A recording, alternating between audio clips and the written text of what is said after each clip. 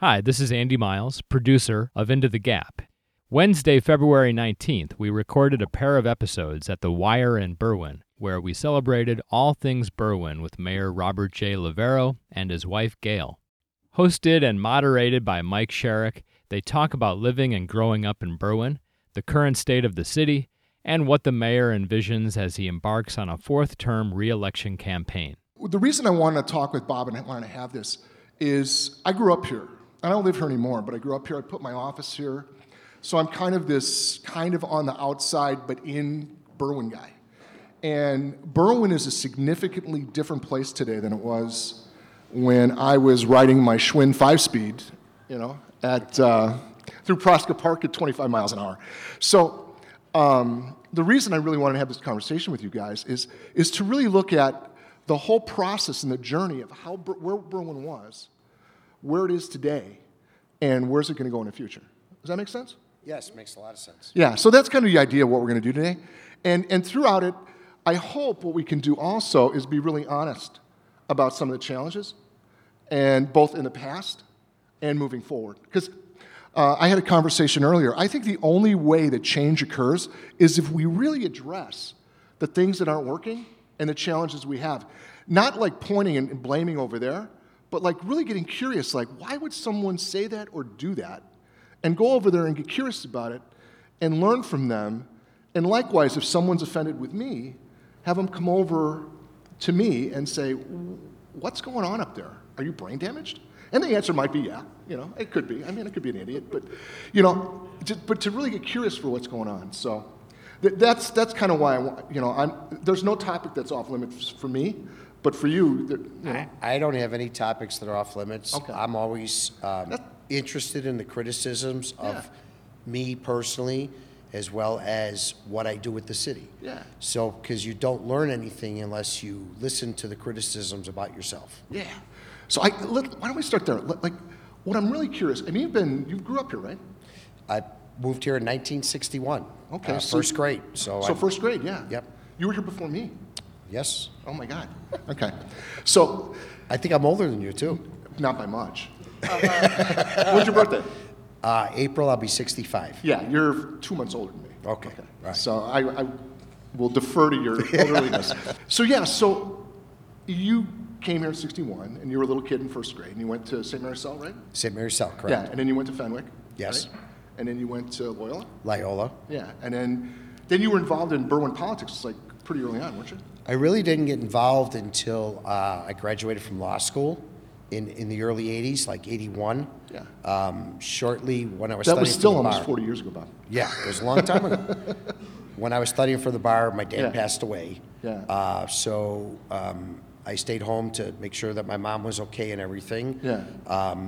Basically, then I got a couple of jobs downtown working with 1 and 2 man law firms until I decided to venture out on my own. Back in, when did we open the office, son? 87. No, 87. We bought the building in Okay. 86, remodeled it, opened in 87. Yeah. Then I've been on my own ever since. Yeah. But, I mean, just to paraphrase what you just said, Berwyn's changed a lot. I mean, for the better. Oh, absolutely. That's the thing I was going to say. Like, so going back to 61, and then there's like 81, and then 87. So there's these big leaps, right? Right. And these big shifts in the experience of Berwyn, And I want to know what I'm really curious about, Bob. What's the thing that you learned or discovered, both about you and the city, that are somewhat surprising, like unexpected? I am amazed and really surprised at the amount of acceptance this community has, especially amongst our older seniors that have lived here, with the amount of diversity that we've brought into this community. Yeah. They've opened their arms just as much as anybody, and I was raised that way. Yeah. I was raised by my father and mother Yeah. that's the way it's supposed to be. Yeah.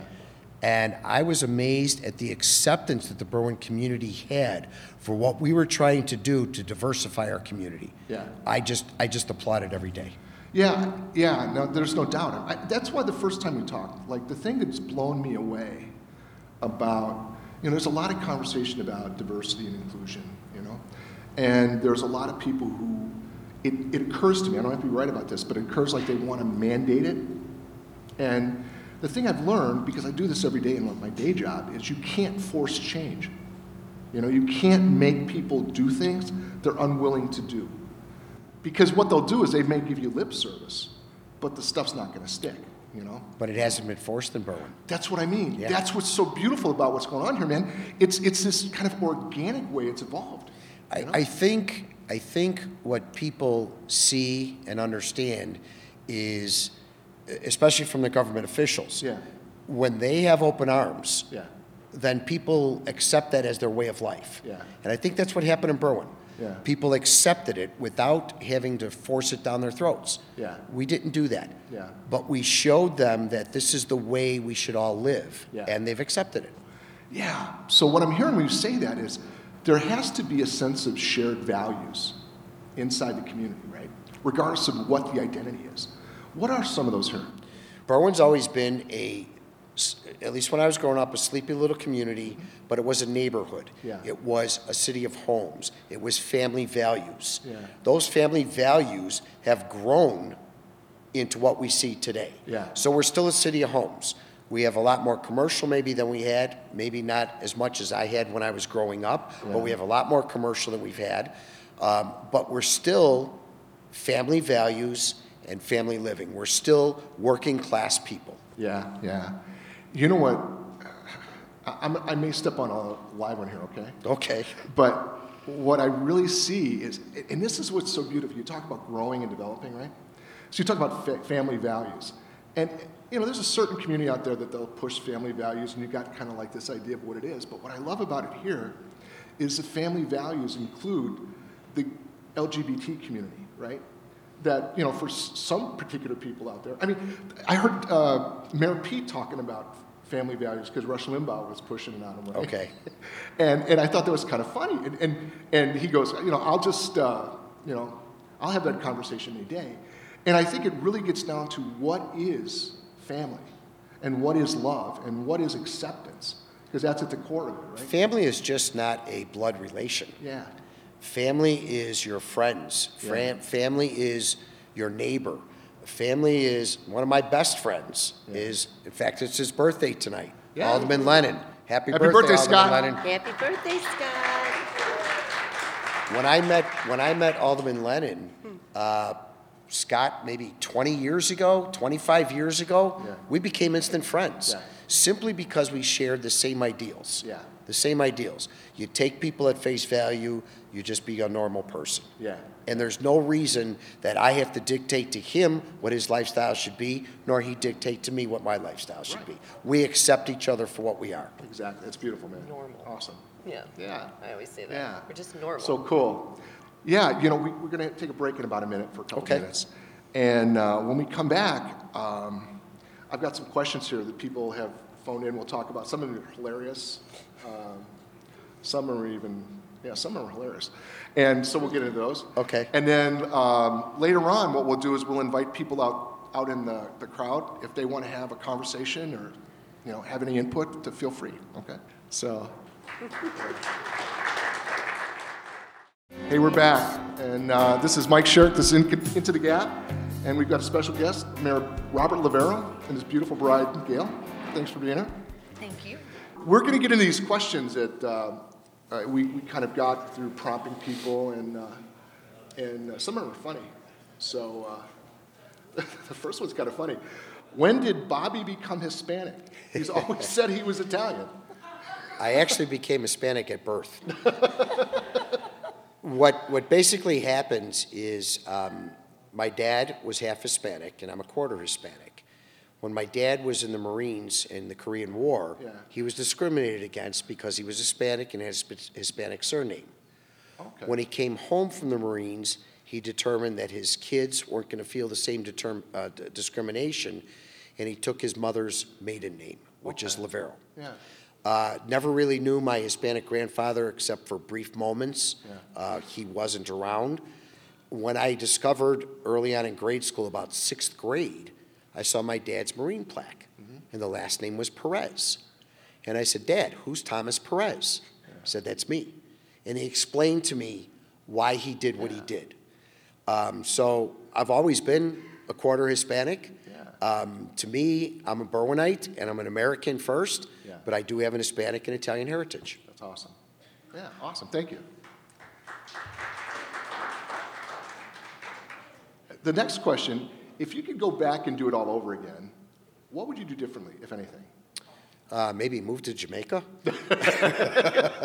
No. Truthfully, Mike, it's a hard question because I'm really satisfied with how my life's turned out. Yeah. I had some rough going-ons in my first career moves and stuff. Yeah. But having Gail by my side has really solidified my life, my beautiful children. Yeah. So there's not much that I would want to change with my life. You know, Bob, I so am aligned with you on that. It's, I've done some really dumb things, you know? We all have. But in doing some of those dumb things, that step was required to get to the next one, you know? And I have a pretty charmed and blessed life right now. And there were times it was less than that, you know? Mm-hmm. But to get, you know, on every journey, there's some tough spots, you know? What's really dumb is if you don't learn from your mistakes. Well, exactly. Once you learn from them, Yeah. then it's... I had to do some of them a couple times because I'm a really slow learner, but yeah, no, it really is. It's and I think that's one of the gifts of getting to be our age is you get the gift of perspective, and you can see those things that when you're younger that occur as really difficult and challenging are so necessary to get to where, you know, we've been blessed to have gotten Right. to. So, thanks so much for that. This is my favorite question so far, and Gail, this one will actually be for you. Do you and Gail ever disagree with the way the city is run? Typically no, because typically no, because everything he's always done for me or my children is I followed his lead, and he's never steered me wrong or on a bad path.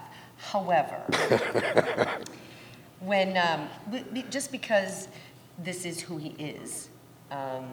You know, there's a lot of things in the city with, you know, infrastructures, et cetera. Yeah. And we have to be put last on the list.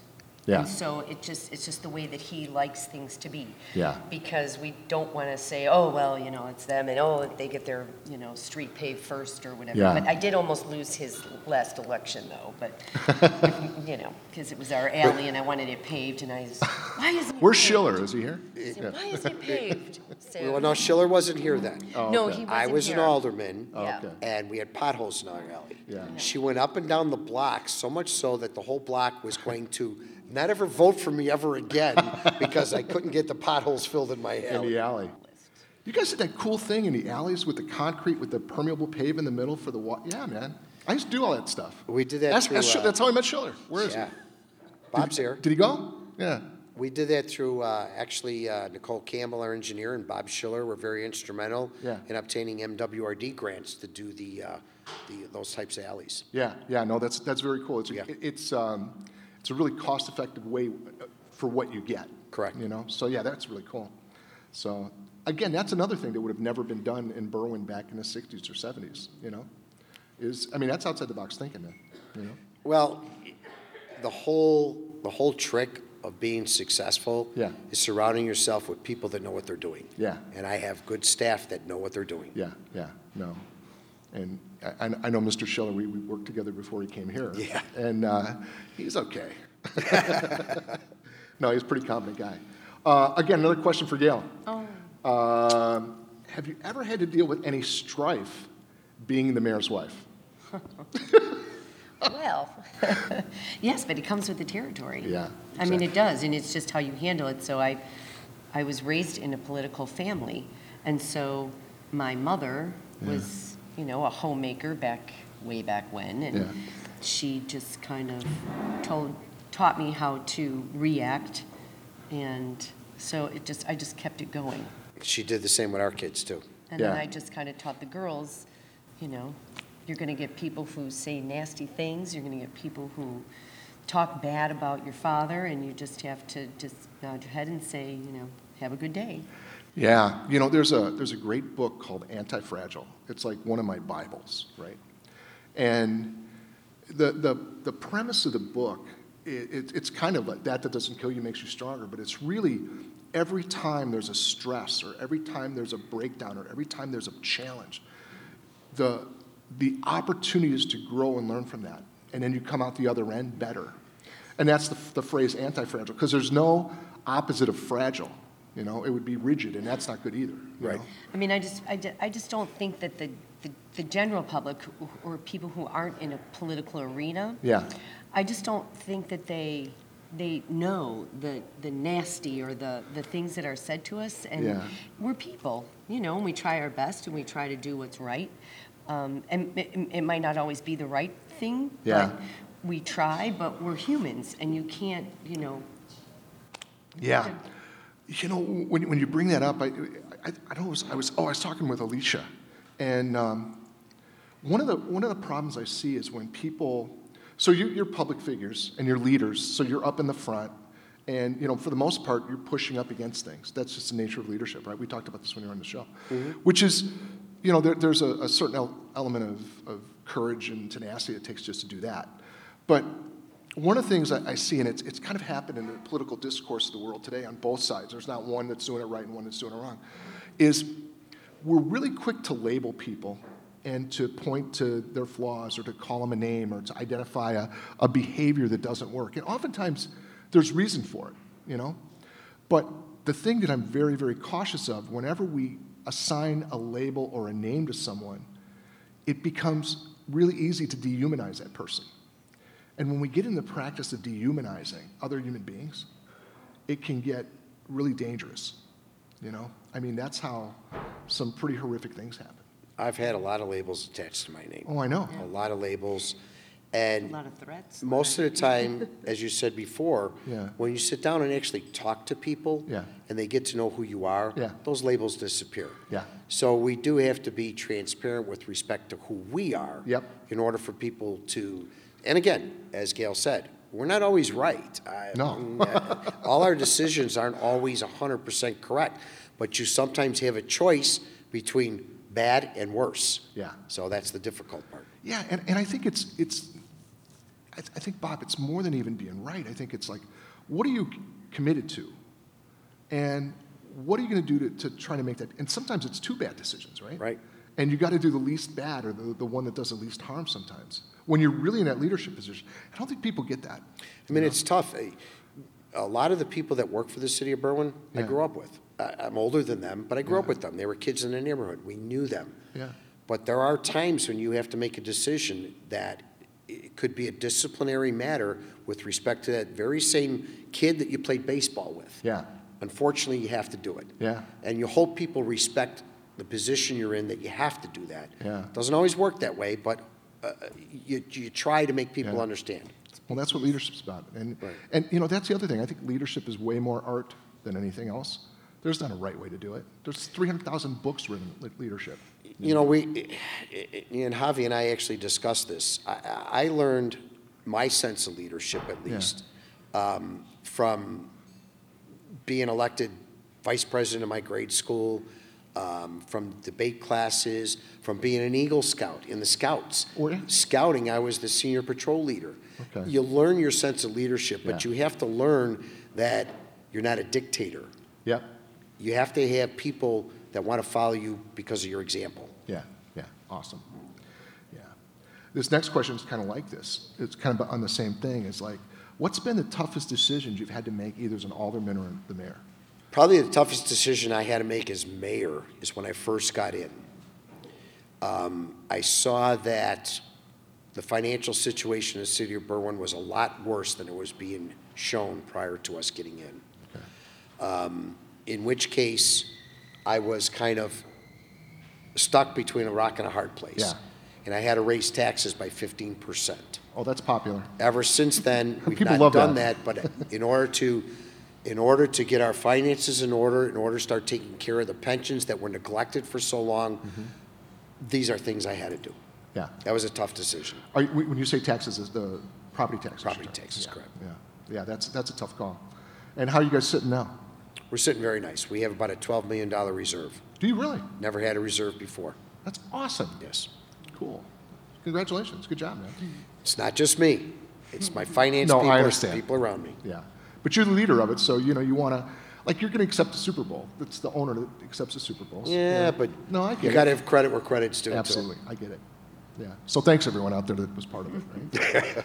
So here's the next question, Ed. Do you have any aspirations to do anything in public service after you're mayor? No. Go to Jamaica. This is a Jamaica trip, right? I have been offered to run for state rep. I've been offered to become a judge. I've been offered a lot of different things. Yeah. I'm happy with what I'm doing. Yeah. I love what I'm doing. I love my community. I want it. You can do more when you're on this level than at a higher level. Yeah. My goal is to eventually go back to my law office and retire with my wife. Yeah. We're never going to retire because we can't sit around and do nothing. Yeah. That's it. But we travel. Awesome. So that's our relief. So we're going to retire now for a break. Okay. And then we'll be back. We've still got a bunch more questions. Yeah, thank you.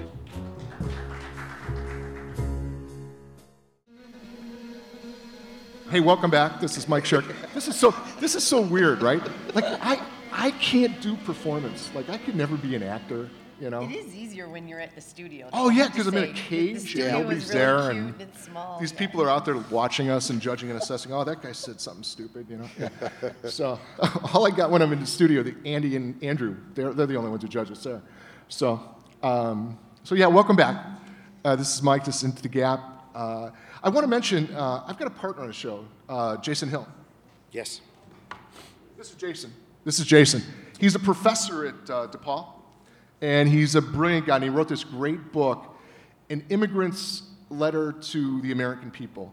And I really wanted him to be here because when we're talking about diversity and inclusion in this, Jason's an immigrant.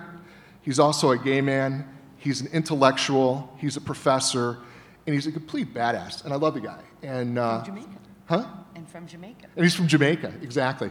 So he's a really good guy, but he's got a cold, and he's not manning up. Let's just put it that way.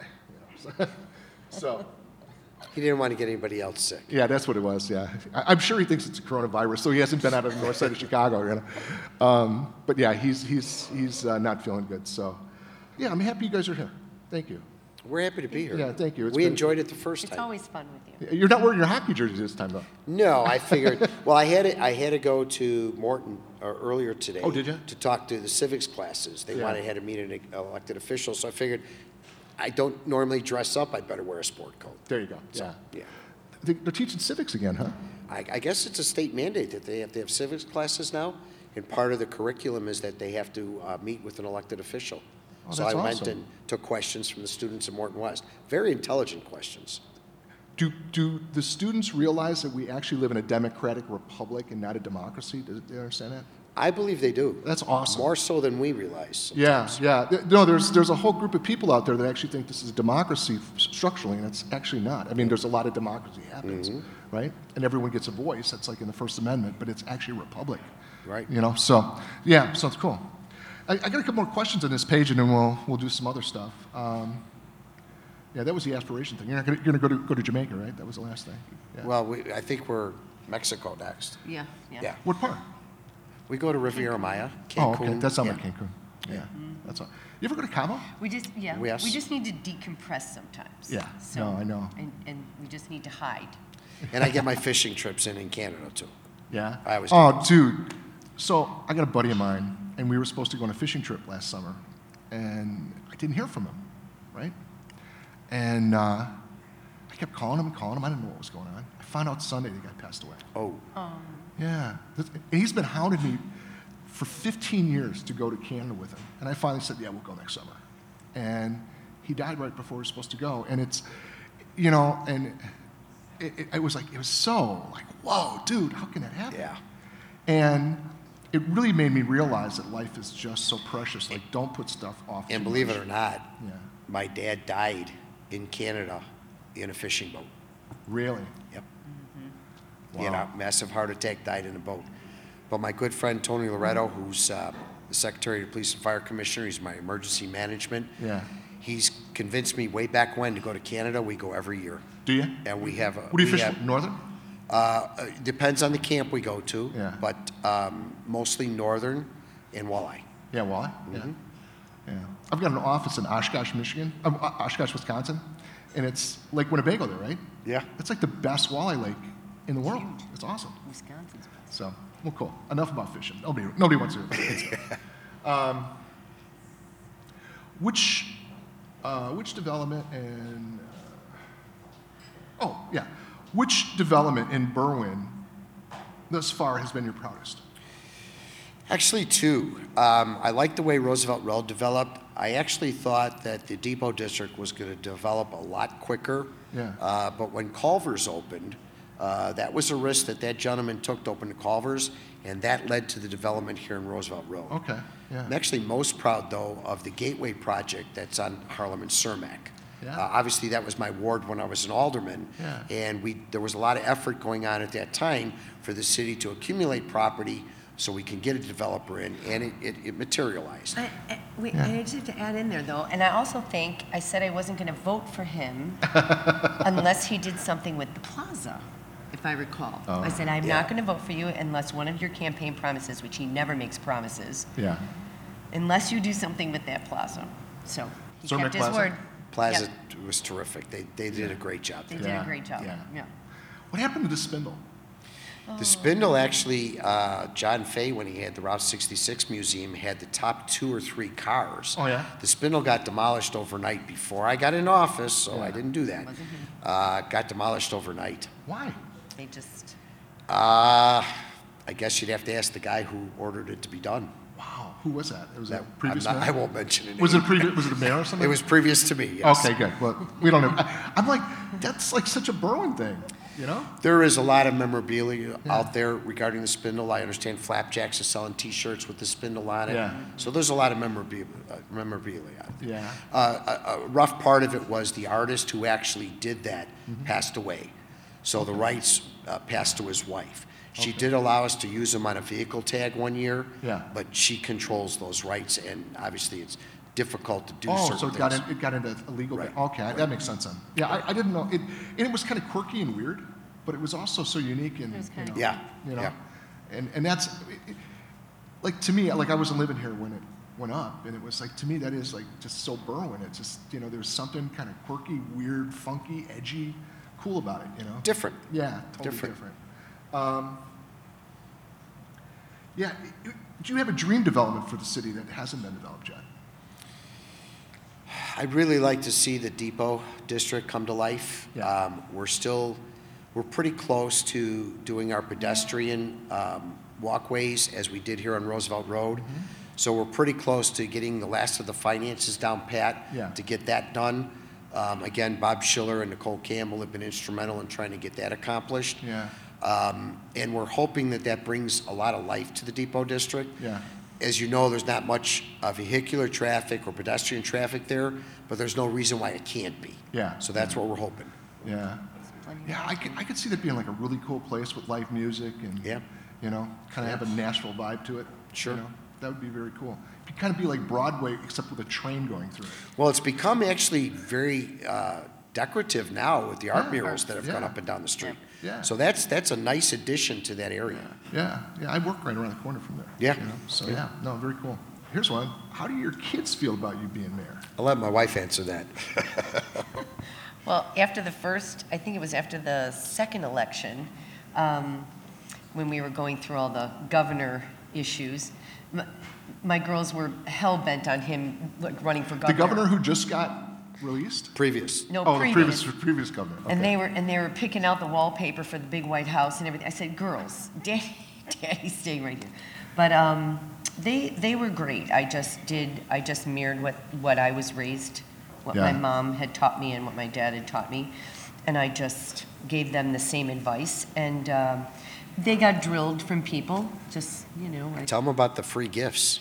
Oh yeah. So so this was the night he won the first election, and the girls were like, "Oh my gosh, Mom!" And I said, "Okay, here's the deal." I said, "So tomorrow's going to be a different day for you. It's going to be a new life for you." I said, "And I need you to be ready for this." And I'm Russian Orthodox. I don't know if everybody knows that, but we do everything in threes and we do it long. And I said, girls, I said, people are going to want to give you things. They're going to want to just, and you just simply say, you know, no, thank you. Oh, no, thank you. And you just say it 3 times. I said, just be polite and just say. So the next morning we wake up, and at the time, Berwyn Fruit Market was in the plaza. And so we parked the car and we're walking up, and 2 of our friends are coming out, and for some reason they had bags of candy. And there it was. They're like, oh, girls, oh my gosh. And they started handing the candy, and the girls are like, no, it's okay, it's okay.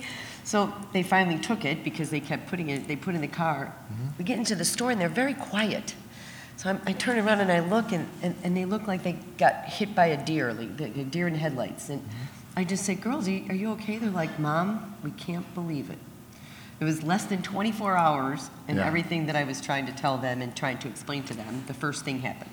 So, you know, after that, they kind of believed everything I said. Yeah. That's but cool. they were really good. They took turns going to events. They never complained about anything. Long hours with him. He's always at meetings, but we fill our time. We filled our time well. But when he came in, that was the other rule that we had, is that he comes in the basement back door, and I had a carpet there, and he was to wipe his feet 3 times.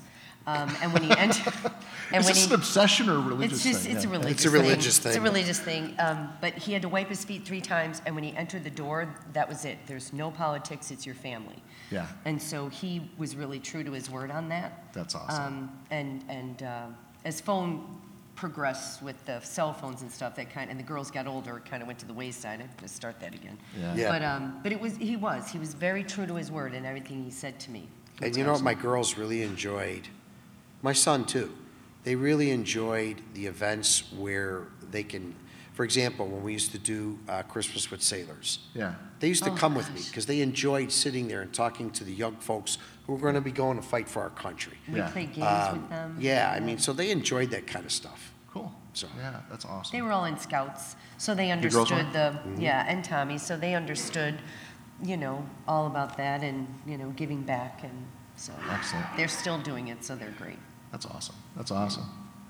The last question is an interesting one. With the recent allegation development in Illinois, Chicago, and Cook County government, how does this affect Berwyn, and what's your take on all of it? It doesn't affect Berwyn in any stretch of the imagination. However, what it does affect is people's perception of politics. Yeah. And it's a right perception, but it's bad for those of us that are in political positions. Yeah. I'm amazed at the amount of greed that went on in some of these areas. Yeah. And I'm disappointed, Yeah. very disappointed. It doesn't change my perspective on the Berwyn community or what we need to accomplish for the Berwyn community, and I hope it doesn't change our residents' perspective on the political community in Berwyn. Yeah. Yeah, I think what we want to come back is actually talk about that and talk about the kind of the disbelief and the distrust that exists out there and what you've done to bring that up. So, but we're going to have to take a break. Sure. And we'll come back and we'll talk about that. Okay. Thanks. Cool.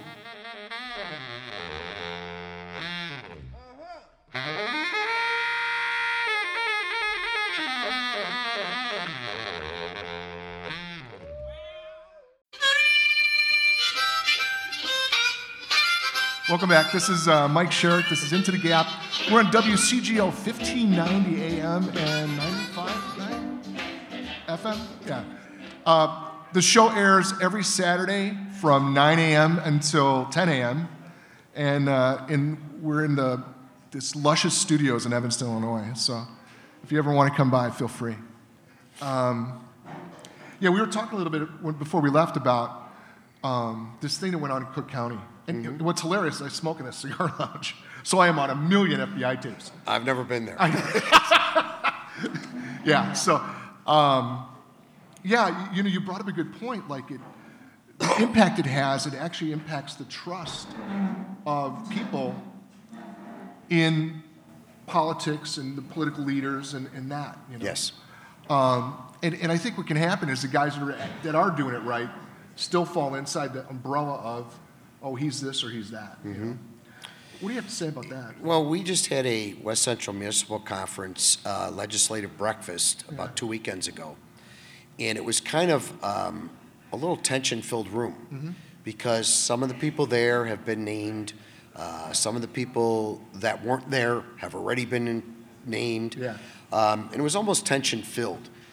But Mike, what we've done, and I'd like to introduce some of my team that's here. Sure. And have them come up.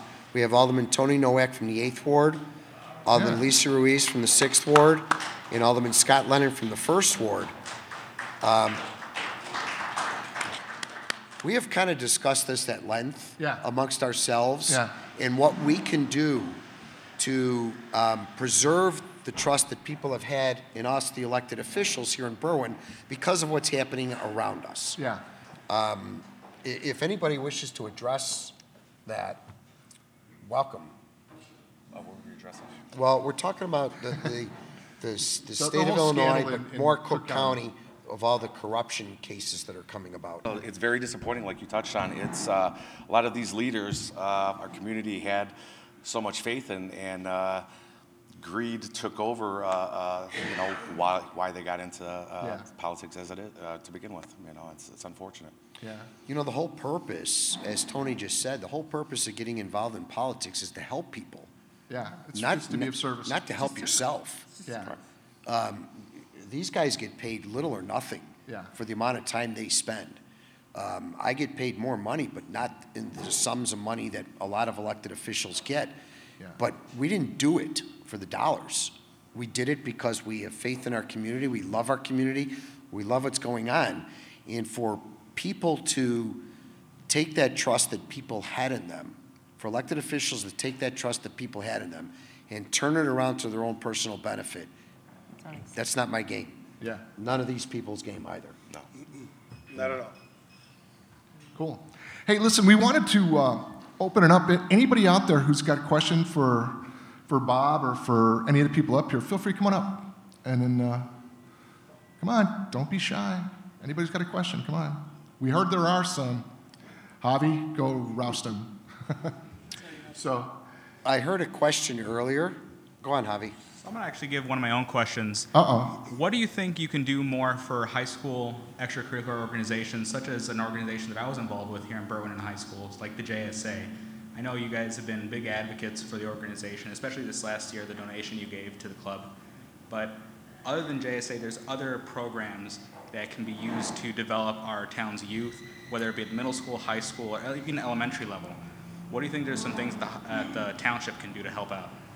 And believe it or not, that exact question was asked of me at Morton West High School earlier today, as to how we can get the high school students more involved, not in the politics as far as defining what political side you're on, but how can you get involved as a community in the political arena. Obviously, the way that we decided to do it when we first formed our organization was to donate back to the community. So the majority of funds that we raise, they're only used for either donating to organizations throughout the community or elections. So I've never been ashamed of raising the amount of money that we've raised because we give a lot of it back. That was the philosophy that our organization was formed on. And my good friend Nora Loretto had come up with that philosophy, and we all bought into it, and we do still to this day.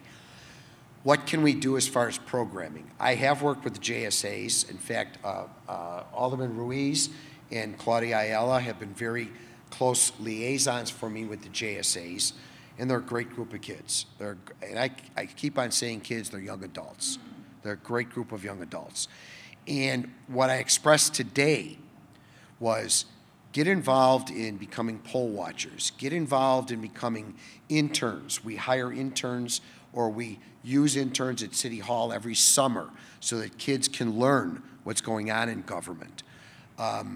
Short of that, I'm open for suggestions. I really am, as far as how we can get more people involved. I know Alderman Ruiz has her heart on her sleeve with regards to Latinas. Why don't you tell her what you're doing there? So first I want to applaud my mayor because he has always been open to suggestions on how we can integrate the community more and get them more involved. So I want to thank him for allowing me that opportunity to have an open-ended discussion with JSAs, with the junior high school. I actually just met with Lincoln Middle School, their junior NHS, and their student council to talk about what they feel that I could be doing better as their alderman, but also how could the city be doing better in providing resources and opportunities for them to expand on their creative minds in art, in music, in sports, and then what kind of resources could we bring to them so that they would feel like they have the opportunity to just spread their wings. So it started with JSA. The mayor and myself have spoke at their events. We've been keynote speakers, and we really appreciate that, and we love being able to bridge those relationships. And I want to expand that more into the community when it comes to the junior high schoolers. We really need to get our high schoolers and our junior high schoolers more involved, and not from a political perspective, but just being a community person, being a community resident. How do you become part of the solution to making your community better? That's the message that I am sending out to everywhere. And again, I want to thank my mayor for giving me that freedom to be able to do that. I'm very proud of it, and I'm looking forward to the opportunities of being able to expand on that. One of the greatest programs we have is the Explorer program. It's underneath the police department, but we have young kids from the junior high school, and they've started actually earlier age with the Explorer program. It gets them involved in the community, more on the law enforcement angle. There are explorers with other types of career paths, but ours is concentrated in the law enforcement. It's a great program. We have kids galore in that program. It keeps kids off the street, gives them something to do with their lives, it gives them something to be involved in that they can be proud of. So I'm really happy with our Explorer program. Cool. Excellent. Does anybody else want to come up and ask any questions? There's one here. I didn't know about this. This young lady's coming up. Come on up. Hi, welcome. So, passages from your book about Berwyn have been going around that have been pretty disturbing. And so I want to ask the mayor how he feels about some of these things that you say. So, in one passage you say, there was always a white person who recently moved to town, Berwyn, from the city, who had a story about falling real estate prices, decaying schools, and the destruction of their neighborhood due to the influx of black people. I guess the media was not much different than today. Whether this fear was real or justified, it does not matter. It was the experience people had. Which is incredibly racist.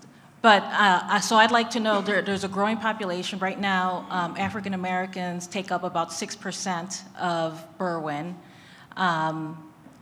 As part of BCA, I've met with you about racial profiling concerns, not just about data, but about actual folks, residents who have reached out and said, I've been racially profiled by police in Berwyn. I know the latest report completely ignored personal statements from residents and didn't seek statements from residents. But I want to know, as the population of black folks is growing, what is Berwyn doing to combat all the racism we see online in these Berwyn Facebook groups, to combat the racial profiling experiences that people had? What exactly is Berwyn doing to combat that and to make African Americans feel welcome here? Well, I can discount the statement that you read with respect to decreasing property values, because obviously I don't believe in that, and it's not true, because Berwyn's property values are actually going up. And they're going up with the influx of African Americans and other ethnic diversity that we have in our community. Our values are going up. So to me, that statement does not fit in our community in this day and age. It does not fit. As far as racial profiling, I know you didn't believe in the results of the commission that they discovered. And what you did say is that they didn't talk to actual citizens. The organization that accused the police department of racial profiling never brought those residents forward. So it's very difficult to talk to residents if they won't come forward to explain the situations that we're involved in. I don't tolerate racial profiling. I've grown up with the situation, as I explained with my father. Yeah. I don't tolerate it. It will not exist in my community as long as I am mayor. Thanks, Robert. So what we're going to do, we're going to end this segment now. Thank you for that question. We're going to come back and we're going to do it all over again. And so this is the end of this show. And this is Mike Sherrick, and this is Into the Gap, and it's WCGO. So thank you. Thank you.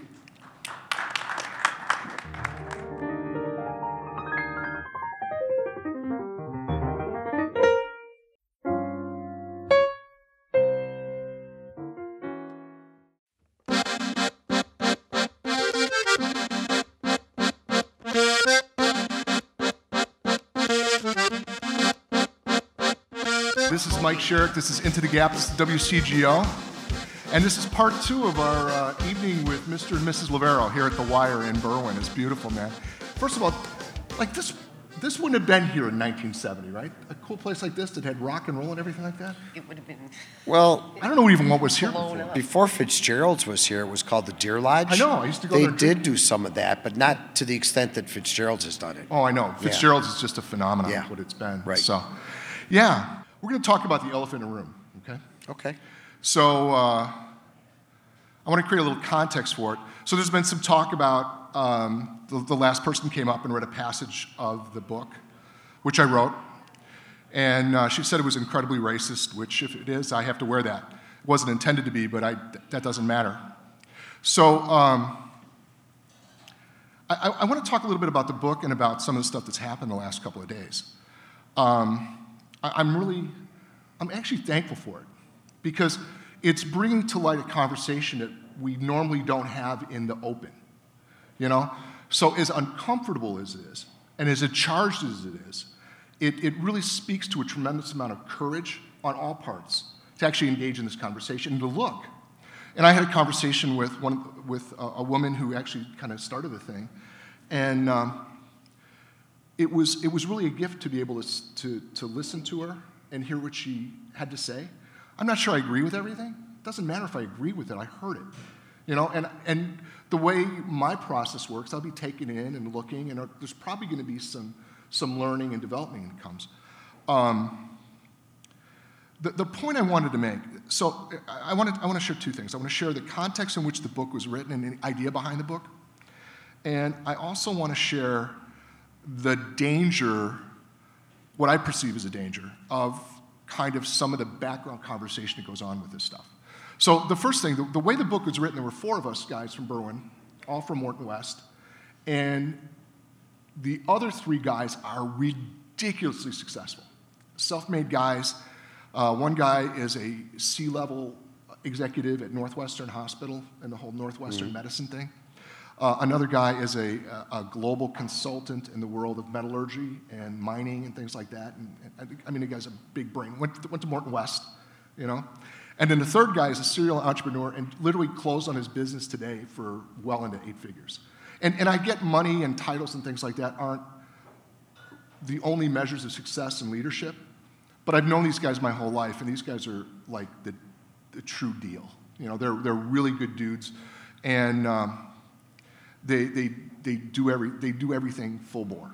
And I'm proud to have them to be some of my closest friends, and I love these guys. Anyway, we were talking one night, and we were looking at what made each of us successful to the level that we were, right? And unexpectedly, at the bottom of it was being from Berwyn. Those core values that you get from Berwyn of being persistent and standing for what you believe in and going for it and learning and not stopping when you fail and facing the bully and going after the thing that doesn't seem attainable but going for it because it's like in you to do it, right? That passion that drove us. And I started thinking about the real gift Berwyn was. And that was the idea behind the book. There are some passages in there that are very raw. They're intended to be. They're intended to depict the way life was in 1960 and 1970 and the lessons that were learned then. It's not an excuse. It's not you should do it this way. It's just a snapshot back in time. That's the way it was. No BS about it, right? because otherwise it wouldn't really land, you know? And it doesn't mean it was right. And the real intention is to take those lessons that were learned then and to notice the journey we've gone from 1975 to today, or 1965 to today, and notice the ground taken, and then also notice what's possible in the future, you know? And that's really the idea behind the book. And it's not to justify anything, that's really the idea behind it. And if people get offended by it, I have no control how people hear what I say. All I can do is be as real as I can be, as authentic as I can be to communicate that. So that's the thing behind it. Well, this radio show and my appearance here has nothing to do with the justification Exactly. of the book. None. My appearance here is to show how Berwyn has changed from what I grew up in Berwyn in the early 60s also. Yeah. It's a complete change. Yeah. I don't endorse the things that happened back in the 60s or 70s. Yeah. That's why I'm here. Yeah. To point out the fact that those beliefs of many people that went through this community back in that time is gone. Well, Bob, I think that's the whole thing, is you are a walking demonstration of, even if you're a product of that, you can become this. I wasn't raised that way. No. That we all have the ability to change and to grow and develop. And the concern, I said there was a fear I have, right? And the fear I have with this conversation that goes on is we've ceased to listen. We've gotten very positional on both sides, like this person's a snowflake and this person's a racist and all that happens, and we just aren't listening. And the problem isn't just the not listening. The problem is when we assign labels to people, we begin to dehumanize them. And when you dehumanize someone, it becomes very easy to then strip them of their humanity. And when you do that, you're right on the edge of a totalitarian government, which I know this is not what this is about. You know, growing up in Berwyn, especially as a youngster, Yeah. I personally felt some of that myself, some of the discrimination because Italians were looked on Yeah. as lesser than other people. We overcome that. Yeah. What really struck me, Yeah. what really hit home with me, Yeah. was when I was in college, we used to come home on Sundays to get my mom's Italian cooking, okay? I had a friend in my fraternity. He was a Haitian kid, a black kid from Park Forest, Yeah. and we'd come home on Sundays, and I lived across the street from the church, and the people coming out of the church would give us dirty looks. Yeah. And I'm like, you've got to be kidding me. Yeah. No. That's what really hit in my mind, that this has got to change Yeah. because this is my friend. Yep. You should have enough respect for the fact that this is my friend, this is my guest, Yeah. this is my neighbor, this is my friend. Yeah. And it just hit me as wrong. Yeah. How could people be that? Coming out of church, I know. how I could know. they be that way? Well, I never understood it. And Hypocrisy's that never just ended. really just knocked me in the head. Yeah. You're really good at editing. My Italian's getting, my mannerisms are getting up there. We now. got to take another break, and then we'll be back, and we'll Okay. get into this more. And hopefully it won't be as significant as this last one. And thank you for everyone for the questions and for raising that. So we'll be back in a bit, and then we'll actually be right back. So thank you.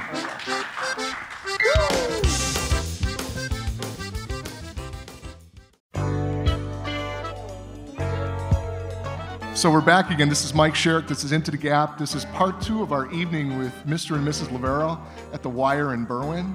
And it's WCGO, Evanston, Chicago, 1590 AM, whatever. It's up there, right? It's way north of North Avenue. That's what I know. I get north of North Avenue, I get confused. I don't know about you guys. So, well, welcome back. So we've touched about a lot of stuff in both these things. I got a couple questions I want to ask. I think this young lady's been Oh, you waiting got a question? patiently for Oh, yeah. a question. Come on up. Yes. Come on up. Hey, welcome. Hi. Hi, my name is Beth Gunzel. Hi, Beth. Thank you for being here. I've lived in Berwyn for 6 years now, 6 years? and I live in the First Ward. So Okay. I actually have talked to you about the book. And Yeah. not that I want to dwell on the book per se, Yeah. but when I read the book, Mm-hmm. even though you're talking about a time period that has passed, Yeah. it reminded me of a lot of the challenges my family has faced in the last 6 years and my neighbors have faced. So I think when we talk about leadership, and we talk about particularly leadership in a community that's majority people of color, I think we have to have space for these conversations because they're not about necessarily ideologies or what we learned in college or what political party that we belong to. They are our lived experiences, and they affect our quality of life. Absolutely. And I had a question ready, but I think that until that's addressed, that when leadership can create the space where our diverse community can talk about their lived experiences, not their ideology or what platform that they want to stand on, but the things that make up their life. We can't talk about even the individual questions about what's the city going to do to address this or that, this laundry list. Because I keep finding myself hitting the same roadblock as we talk about diversity, but we don't often talk about inclusion. We don't talk about equity. We don't talk about what we do to get people living the same dream, having the same opportunities, the same privileges. We don't talk about those things. So anyway, that was a preface. The specific question I had was about our welcoming ordinance. About what? The welcoming ordinance. Okay. So the city of Berwyn is a welcoming city. And as of last July, when tactics were revved up to in our communities concerning ICE raids, the city responded. The White House just announced that they're ramping up and they're sending tactical units close as Chicago.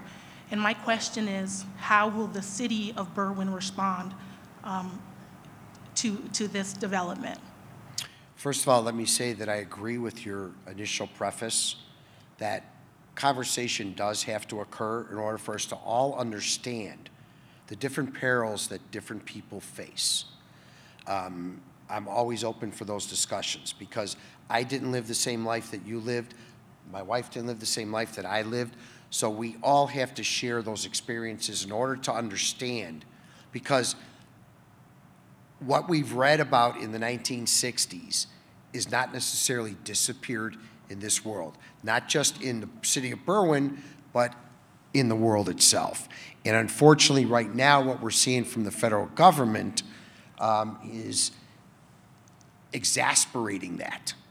It's making it very difficult for those of us that have these beliefs to enforce those beliefs against the federal government. What can we do, is your question.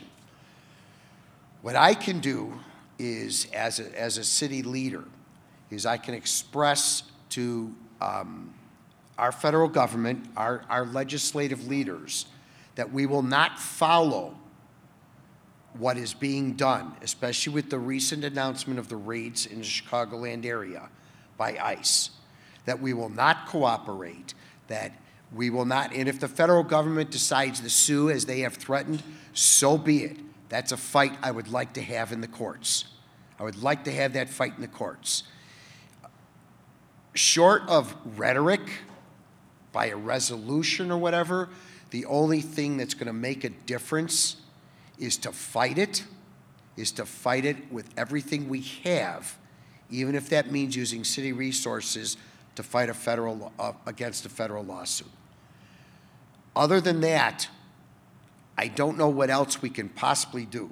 I'm not advocating taking up arms. I'm not advocating doing anything like that. I know you're not either, but that's what I see as our recourse right now. What I see as our recourse is to not cooperate, to resist what they're trying to do, and to stand our ground. And if we have to fight it in a federal court, again, is what's being threatened, so be it. Does that answer your question? Okay, thank you. There's another question I wanted to get into. What actions have you taken with the lead in Berwyn's drinking water? Okay, this has been a question that's been out there for quite a while. And it's like any other topic that comes and scares people and then disappears. However, what's happening now is the EPA and MWRD are taking certain steps to try and address these fears. Our main lines are clean. Okay. Our water is clean. The problem exists in a person's And household. going to the houses, yeah, because you got a lot of old Because houses. all our houses were built with lead lines. Yeah, yeah. So we have programs out there to help assist people with changing their lead lines. Yeah. We are going to, in the process of getting an ordinance composed, so that we're going to bring forward to the city council, so that we can establish Yeah. a time period or a way that we're going to mandate people change their lines with respect to how much work they're doing in the house. For example, it's been a policy for quite a while with our building department that rehabbers must change the water lines. Yeah. Naturally, it makes sense because they're putting more fixtures, but also Yeah. we get rid of the lead lines. Yeah. But now we're being mandated to identify all the lead lines in town, which is a difficult task. So the departments are working on that right now. Yeah. But we're also working on an ordinance. I've got the attorneys working on an ordinance. Our engineers are working on an ordinance so that we can have a method to say you must change at this point. Yeah. I can't tell the homeowner, again, we're a low to middle class neighborhood. I can't tell every homeowner that they have to change their lead line. Yeah. That's near impossible. I was wondering, and this is, I'm just throwing this out there so you can hit me in the head if this is a really dumb idea, but I actually had to change I own a property out in DeKalb. It's a really old property. It's 100-some years old, and I had to change the water line Right. there, you know? So it's expensive, right? It's, you know, for me, I think it was $1,600, $1,800, you know? Is there any way the city, the county, any type of, that there could be a way to support people, Yes, either we've in grants or low-interest loans or things like that, so they could get it done? We've instituted such a program in Yeah. Berwyn quite a while ago. Okay. Mr. Schiller, myself, Ms. Yeah. Campbell. What we did is we instituted a program that if people are changing their lead lines, Yeah. we will, number one, waive the tap-on fee, which is $1,000. Okay, yeah. We will, number two, waive the inspection fee. Yeah. And number three, we will repair the street if they have to rip up the street, which could be very costly if a plumber or the contractor has to do it. Yeah. So we've implemented that program. We have also, for people that can't afford to do it, we've put them on a payment plan through the water billing system. Okay. So that they can finance it at no interest. Yeah. So we have done that. Good, excellent, thank you. Thank you, that's cool. I just thought about it. There's got to be a way, you Right. know? And I think what's great about that, that's showing how government can work for people. Right. So, hey, welcome. Hi. The water that we have is Chicago water, and there's something in the water that binds to the lead so that your body does not absorb the lead. This is what we were told by a plumber. That's above my pay grade. I'd ask mine too, but- my Public Works Director, Bob Schiller, is right behind you. In the I'd red like to- shirt. If he Yeah. can answer that question. You need to answer that question. That's some bad advice. What's placed in the water is called an orthophosphate. An orthophosphate is an agent in the water that bonds to the pipe so that it provides a separation between the lead in the pipe and the water going through it. Okay. So it's like a sealer, right, Bob? Yes, Okay, cool. very much so. Yeah. Yeah. So it appears that what the plumber told you is not 100% correct. Or I misunderstood, that there is something that's Yes. Bonding. sealing so that the water that you're. That's why I had him answer it, though, because That's the amount of lead exposure you have because of the service. Remember, the mayor said he's got a lot of smart people working around him. That's a good example of it. Thanks, Bob. And thank you. Yeah, go ahead. If the chemical is binding to the pipe and providing a coating, so that lead doesn't come from the pipe into the water passing through, then why do you need to change the pipe? I'm not advocating, I want, it's a problem and should be fixed, but It reduces the exposure, does not eliminate it. Yeah. And you also have exposure from older fixtures inside your house, potential plumbing inside the home. Yeah. So there's more than just that. But the Orthophosphates, it reduces the exposure, does not eliminate it. One other question about that, though. Go ahead. If I may. Yes. Is there something that can line the pipe so that lead doesn't seep from the pipe into the water going through it? The services that are in the community that were installed when these houses were built are undersized to today's standards. If you add a lining or something in there, you further reduce the size of the line. You're not going to get the appropriate amount of water you need to function in your daily life. So that the best and most inexpensive option is to replace it. It's to reduce the size of your pipe for water coming into your house. Thank you. Thanks, Bob. Yeah, if you start putting sleeves inside of how big are those mains to the house? 1.5 inches? 3/4? Really? Wow. Yeah. That's not much, man. So cool. So yeah, we're gonna take a break and we'll be back. And thanks to everyone. This is Mike Sherrick. This is Into the Gap with Mayor and Mrs. Livera.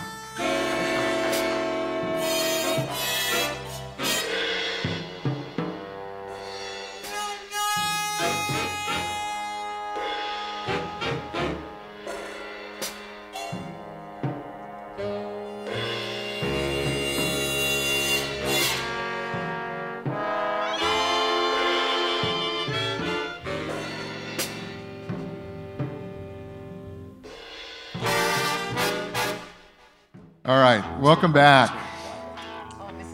Yeah. This is Mike Sherrick. This is Into the Gap. It's Virginia and Claudia in the front here.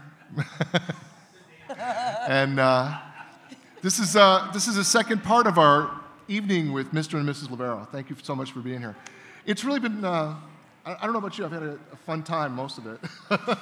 No, it's really interesting. I really enjoy the challenging questions, and I enjoy the challenge. It's got to happen. Yes. And in that, I don't know if I may be speaking out of school here, but my experience of you is you're pretty accessible. Yes. You're not a difficult guy to get a hold of. No. You're not the wizard. There's not a curtain. I don't hide. No. So I really invite anybody who has any questions, concerns, ideas, thoughts.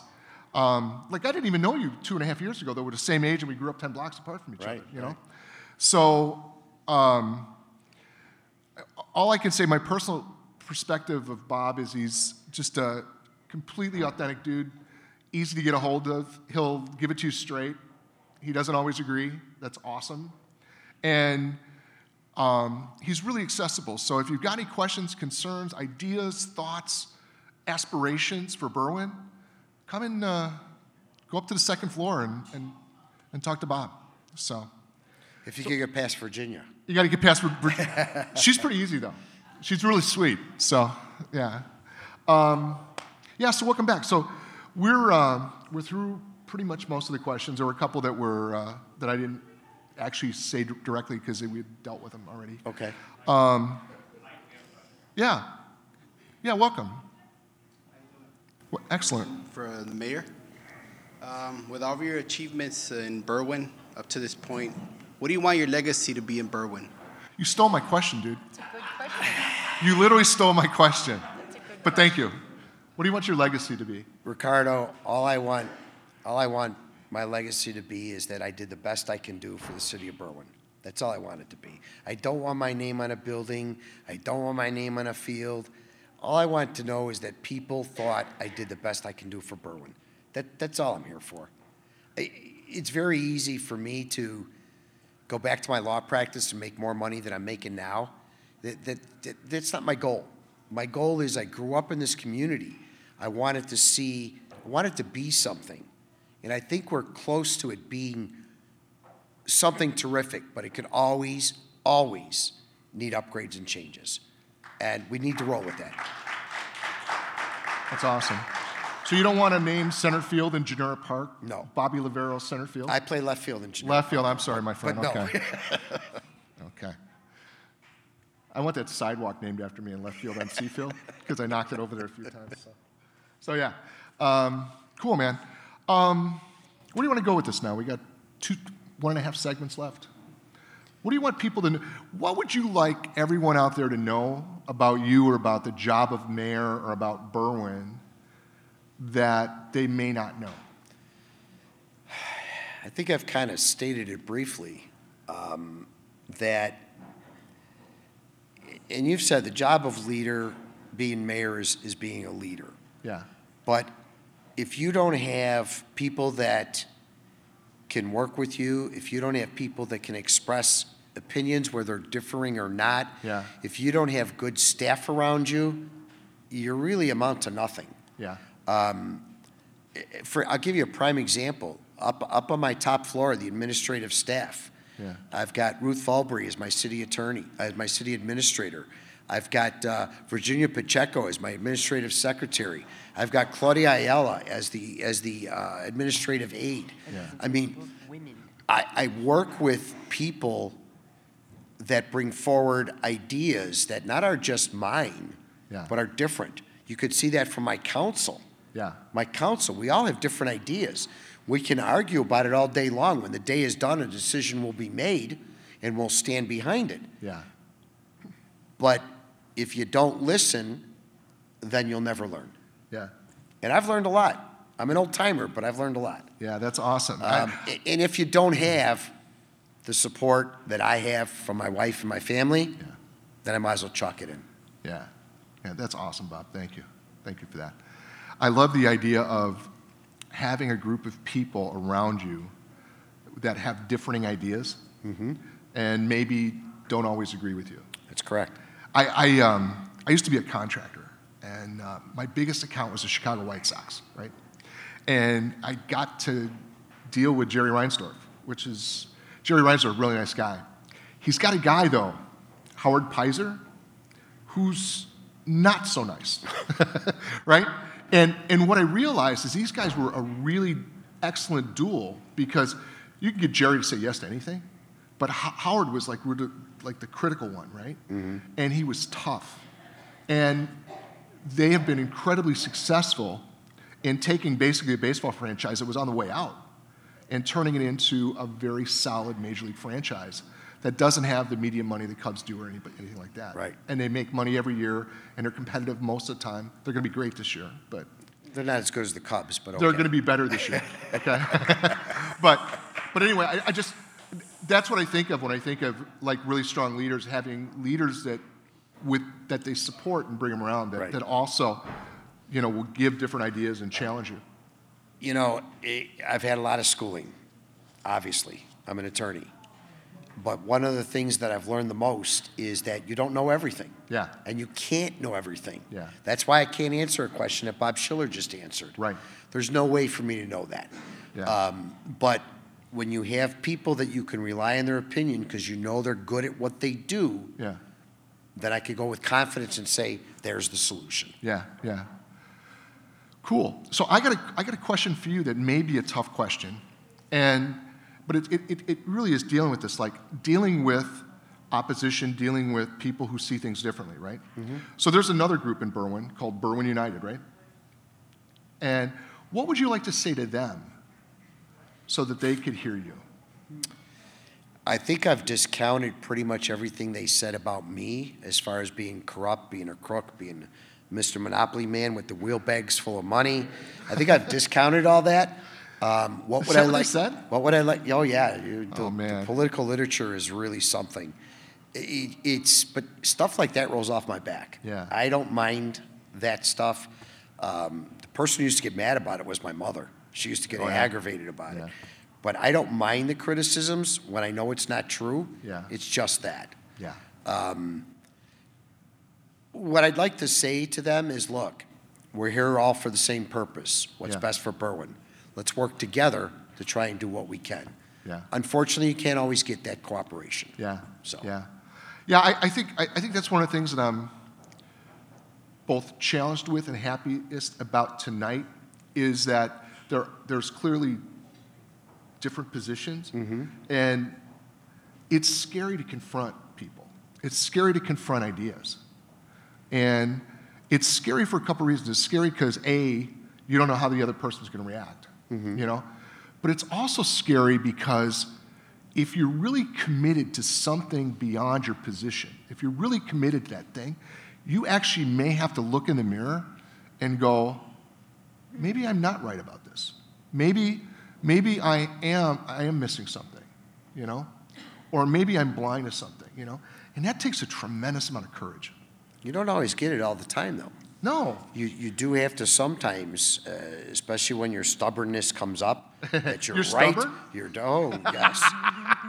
I'm a Taurus. Yeah. That you're right. Yeah. You do have to sometimes take that step back and say, you know what, dummy, listen, because you may not be right. Yeah, yeah, and I think that takes a lot of, my discovery is it takes a lot of self-discovery and really knowing oneself first.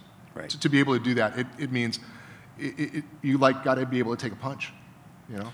And I'll tell you what, between my wife and Virginia, I get plenty of punches. They keep There me you in go. line. Excellent, excellent. Hey, we got someone else asking a question. Hi. My name's Gerardo. Your name's what? My name's Gerardo. Gerardo, hi. Hi. Welcome, thank you. Thank you. Thank you for guys giving me the opportunity to speak. I've been a Berwyn resident, unfortunately, for a relatively short time. My family moved into Berwyn for a year or two. Back when I was a little bit younger, a lot of work and related different things. It was complicated, but I'd like to take an opportunity to speak on behalf of some of my friends who are Berwyn residents to address a unique topic that you brought up previously on an episode of Mike's regarding the $12 million reserve in taxpayer dollar use. I'm curious. This is a two-part question here, so just bear with me if you could. My first question was, to what extent will there be a situation where that reserve will be touched? Like, what are some plans that would be needing to be addressed that will be used for that money? And another part would be, is there anything currently going on right now as far as what are concerns for Berwyn residents, what are concerns for the town itself, road infrastructure, whatever the case may be, that would require for you to look into the reserve and be able to use some of that money? Good question. It's a great question. Because the whole reason a municipality establishes a reserve is not to touch it. The whole purpose of reserve is to be there for a dire emergency. Now, the infrastructure could become such an emergency. We try to allocate so much money per year so that Public Works can take care of the aging infrastructure in Berwyn. We go out for grant monies, we do all different things, but we have to allocate so many funds a year. If unfortunately something drastic happened with our infrastructure, we get water main breaks all the time. Our infrastructure is over 100 years old. And the Public Works does a great job putting it back together again. But if such a situation came up where we'd have to touch those reserves, that to me would be a dire emergency, because we would lose water without this throughout the whole city. We could lose the ability to get rid of the wastewater.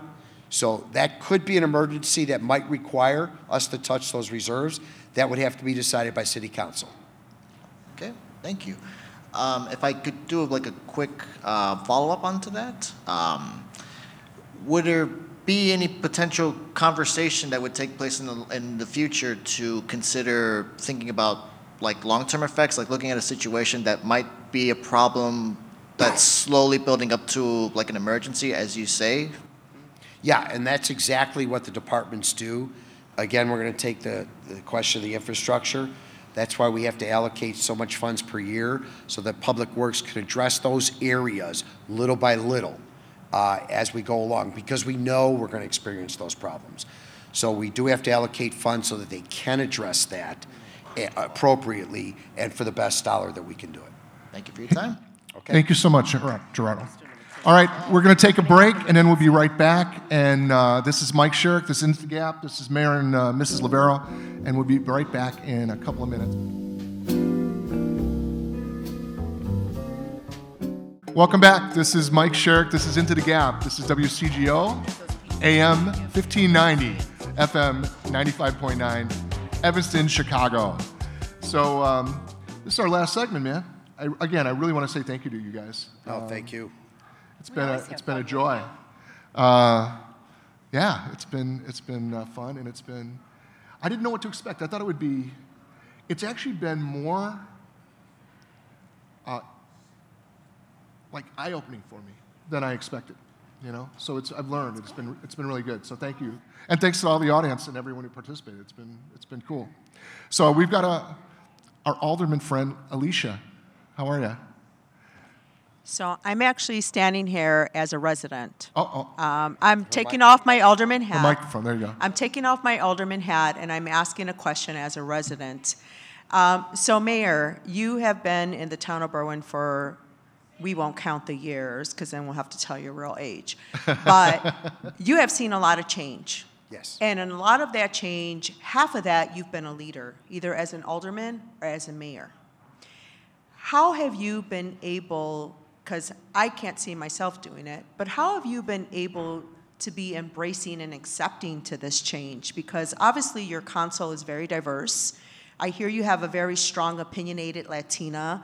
I hear you have a very strong opinionated gay white man. So how do you juggle that? I mean, to me, it's like I don't know if I have the tolerance or the level to deal with that. How do you deal that from a mayor's perspective and a citywide perspective of 50,000 something residents? And about 25,000 come through my office every day. Look, you're a person, he's a person, I'm a person. I don't look at what your skin color is. I don't look at what your sexual preference is. I don't look at how old you are. My view is you're a Berwyn resident. Let's talk about what's bothering you.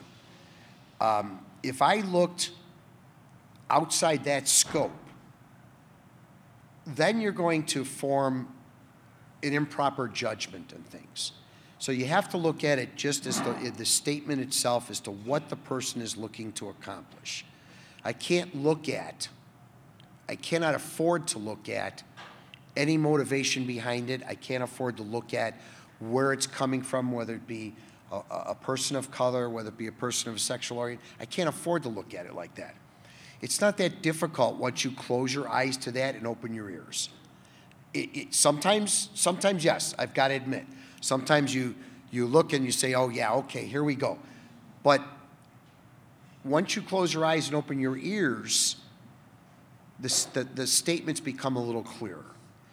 And sometimes you have to take things with a bullet. You have to say that, look, I don't believe we should do that, but it might be for the betterment of everybody that we do it. And that's what the council always has to decide. Council always has to decide what's good for everybody, not what's just good for one ward or one person, what's good for everybody. The greater whole is what we have to decide. That's how I face it, as best I can. I just have to applaud you on how you do that. It takes a lot of strength. It takes a strong leader. And it definitely takes a person with an open mind to be able to do that. So I thank you and I applaud you for having that leadership role. You missed one thing. It takes a lot of support from those around you too. And you guys support me. I'll give you a high five for that one. Robert, one of the things you really pointed to there is, I think one of the challenges we run into, especially in the media today, is, and I told you the story that happens to me. They're like, I got a radio show there, so they got to put you in a category so they can market you a certain way, right? Mm-hmm. And there's this rush to identify people as a certain thing. And the thing that I've noticed with you is there is no certain thing. There's just folks. It's Berwynite. Yeah, and it doesn't matter what they. And I'll tell you who put that in my head really strong. Yeah, is my friend Scott Lennon. Yeah, awesome. Scott Lennon came and said, I came from this neighborhood, I came from this neighborhood, but you know what? I'm a Berwynite. Yeah. I'm a Berwynite first. And he put that in my head a long time ago. Thanks, Scott. Awesome. Yeah. Happy birthday, too, man. So, are you going to do like 50 shots for your birthday? No. 55 shots. Okay, great. Yeah. Javi, what's up, man? All right, for those people listening at home, we are taking live questions, and a question that I just got from a citizen named Mary in the 8th Ward asked, we all talk about being each other's neighbor and putting our money where our mouths are. What is your position on in the next term? making it a requirement for all city employees, future and making exceptions for current ones, from fire department, police department, city employees at City Hall, and Public Works to be Berwyn residents. The Chicago rule, right? Yeah. You know, I've always believed in a residency requirement, but many, many years ago, before I was even an alderman, Berwyn had to sign a federal consent decree, basically saying that we could not require all our employees to live in the city. So they signed the federal consent decree, and I've abided by that. At this stage, provided our employees are here to work on time, that our employees do the service that they're supposed to provide for 8 hours or whatever overtime are provided, I would not insist on residency. Yeah. You know, I'm just going to put a thing in here. As a libertarian, that dropped the puck, right? No, I think it's really great that you treat people as adult, and I think it's really the real job is to provide an environment where people want to live here versus force them to live here. Correct. You know, so correct, and yeah. I think that through the Why Berwyn campaign with the Berwyn Development Corporation, I think they've shown people that. Absolutely. Yep. Yeah, and it's a good investment now. You know, real good investment. Cool. Javi, were there any other questions? Nope. That's it. Cool. Yeah, man. Let me get back to mine. I got a couple more here. The one guy took the best question I had. What's a legacy, right? Who was that? Yeah. He doesn't even like titles. Ricky. There's no way he's going to want anything. I know. want anything. So I got to ask you, right? What do you think about Blago? Look, It had to be asked. I will tell you It had to this. be asked. I never was a big fan of Blago. Yeah. I think he's a braggart. I think he was conceited. Did you hear what he said today? Yes. Oh my God. I think he was Is arrogant. he tone deaf? However, Yeah. I have to say that I believe the sentence that he was handed down for crimes he committed Yeah. was way too strict. Yeah. He got hammered. Yeah. He got hammered. He And got I think thrown it under was the his bus. big mouth that got him hammered. Yeah. He said some, like, he opens his mouth and dumb comes out. Right. Yeah. Right. Yeah. So that's pretty remarkable. So where's all those alder guys? Alder people. Come on up. So I want to get their Scott? input. Come on up, Scott. Scott? And Tony and Alicia. Scott hasn't spoken yet. You I haven't think we need to spoken hear yet. From Scott. Yeah. I'll say, it's a story when I first moved here. Yeah. Met Bobby 20 years ago, Yeah. and he introduced me to one of his department heads. Yeah. And at that point, he says, "This is Scott, and this is his partner." And at that point, that department head said, "Oh, are they attorneys?" So at this point, what I will say is this mayor has been very open Yeah. to diversity, to the LGBTQ community. Yeah. And we have rose above what the past has been in this community. So I applaud the mayor for this. It's been a special experience for me and my partner Joseph, and we couldn't be happier. Yeah. Berwyn is a great town, and that's what empowers me every day to do what I do. And thank you. And he's not That's saying that simply How 'cause long have you they're- been an alderman, Scott? 3 years. That's it, 3? 3 years going on 15. He's Yeah. been involved for a long time. Yeah. He's not saying that simply because he and Joseph are invited to our house for Thanksgiving every year. Because my wife's a good cook. Yeah. It's all good. But so that shows the change of where we are today Yeah. and where we were before. So I always say we got to accept what Berwyn is, what it can be, Yeah. and what it's never going to be. And that's my 3 things that I look at every day. Yeah. We are not Hinsdale. Yeah. We are not, Naperville. We are Berwyn. We need to accept who we are. Yeah. We need to kind of graduate and move forward, and that's my 3 things I do every day. Scott, Those- I'd like that's to what I even live by. I'd like to take it one step further than accept is really honor. Really honor who Berwyn is both.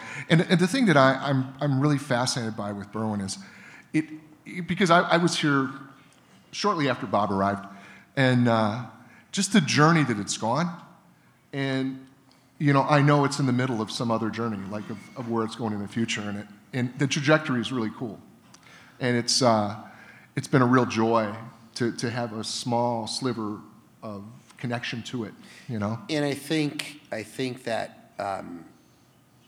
with the city council that we have and the people that we have in the community, there's always going to be a fight. Yeah. There's always going to be a fight because there's always going to be people that are not as accepting as most of us are, but we need to continuously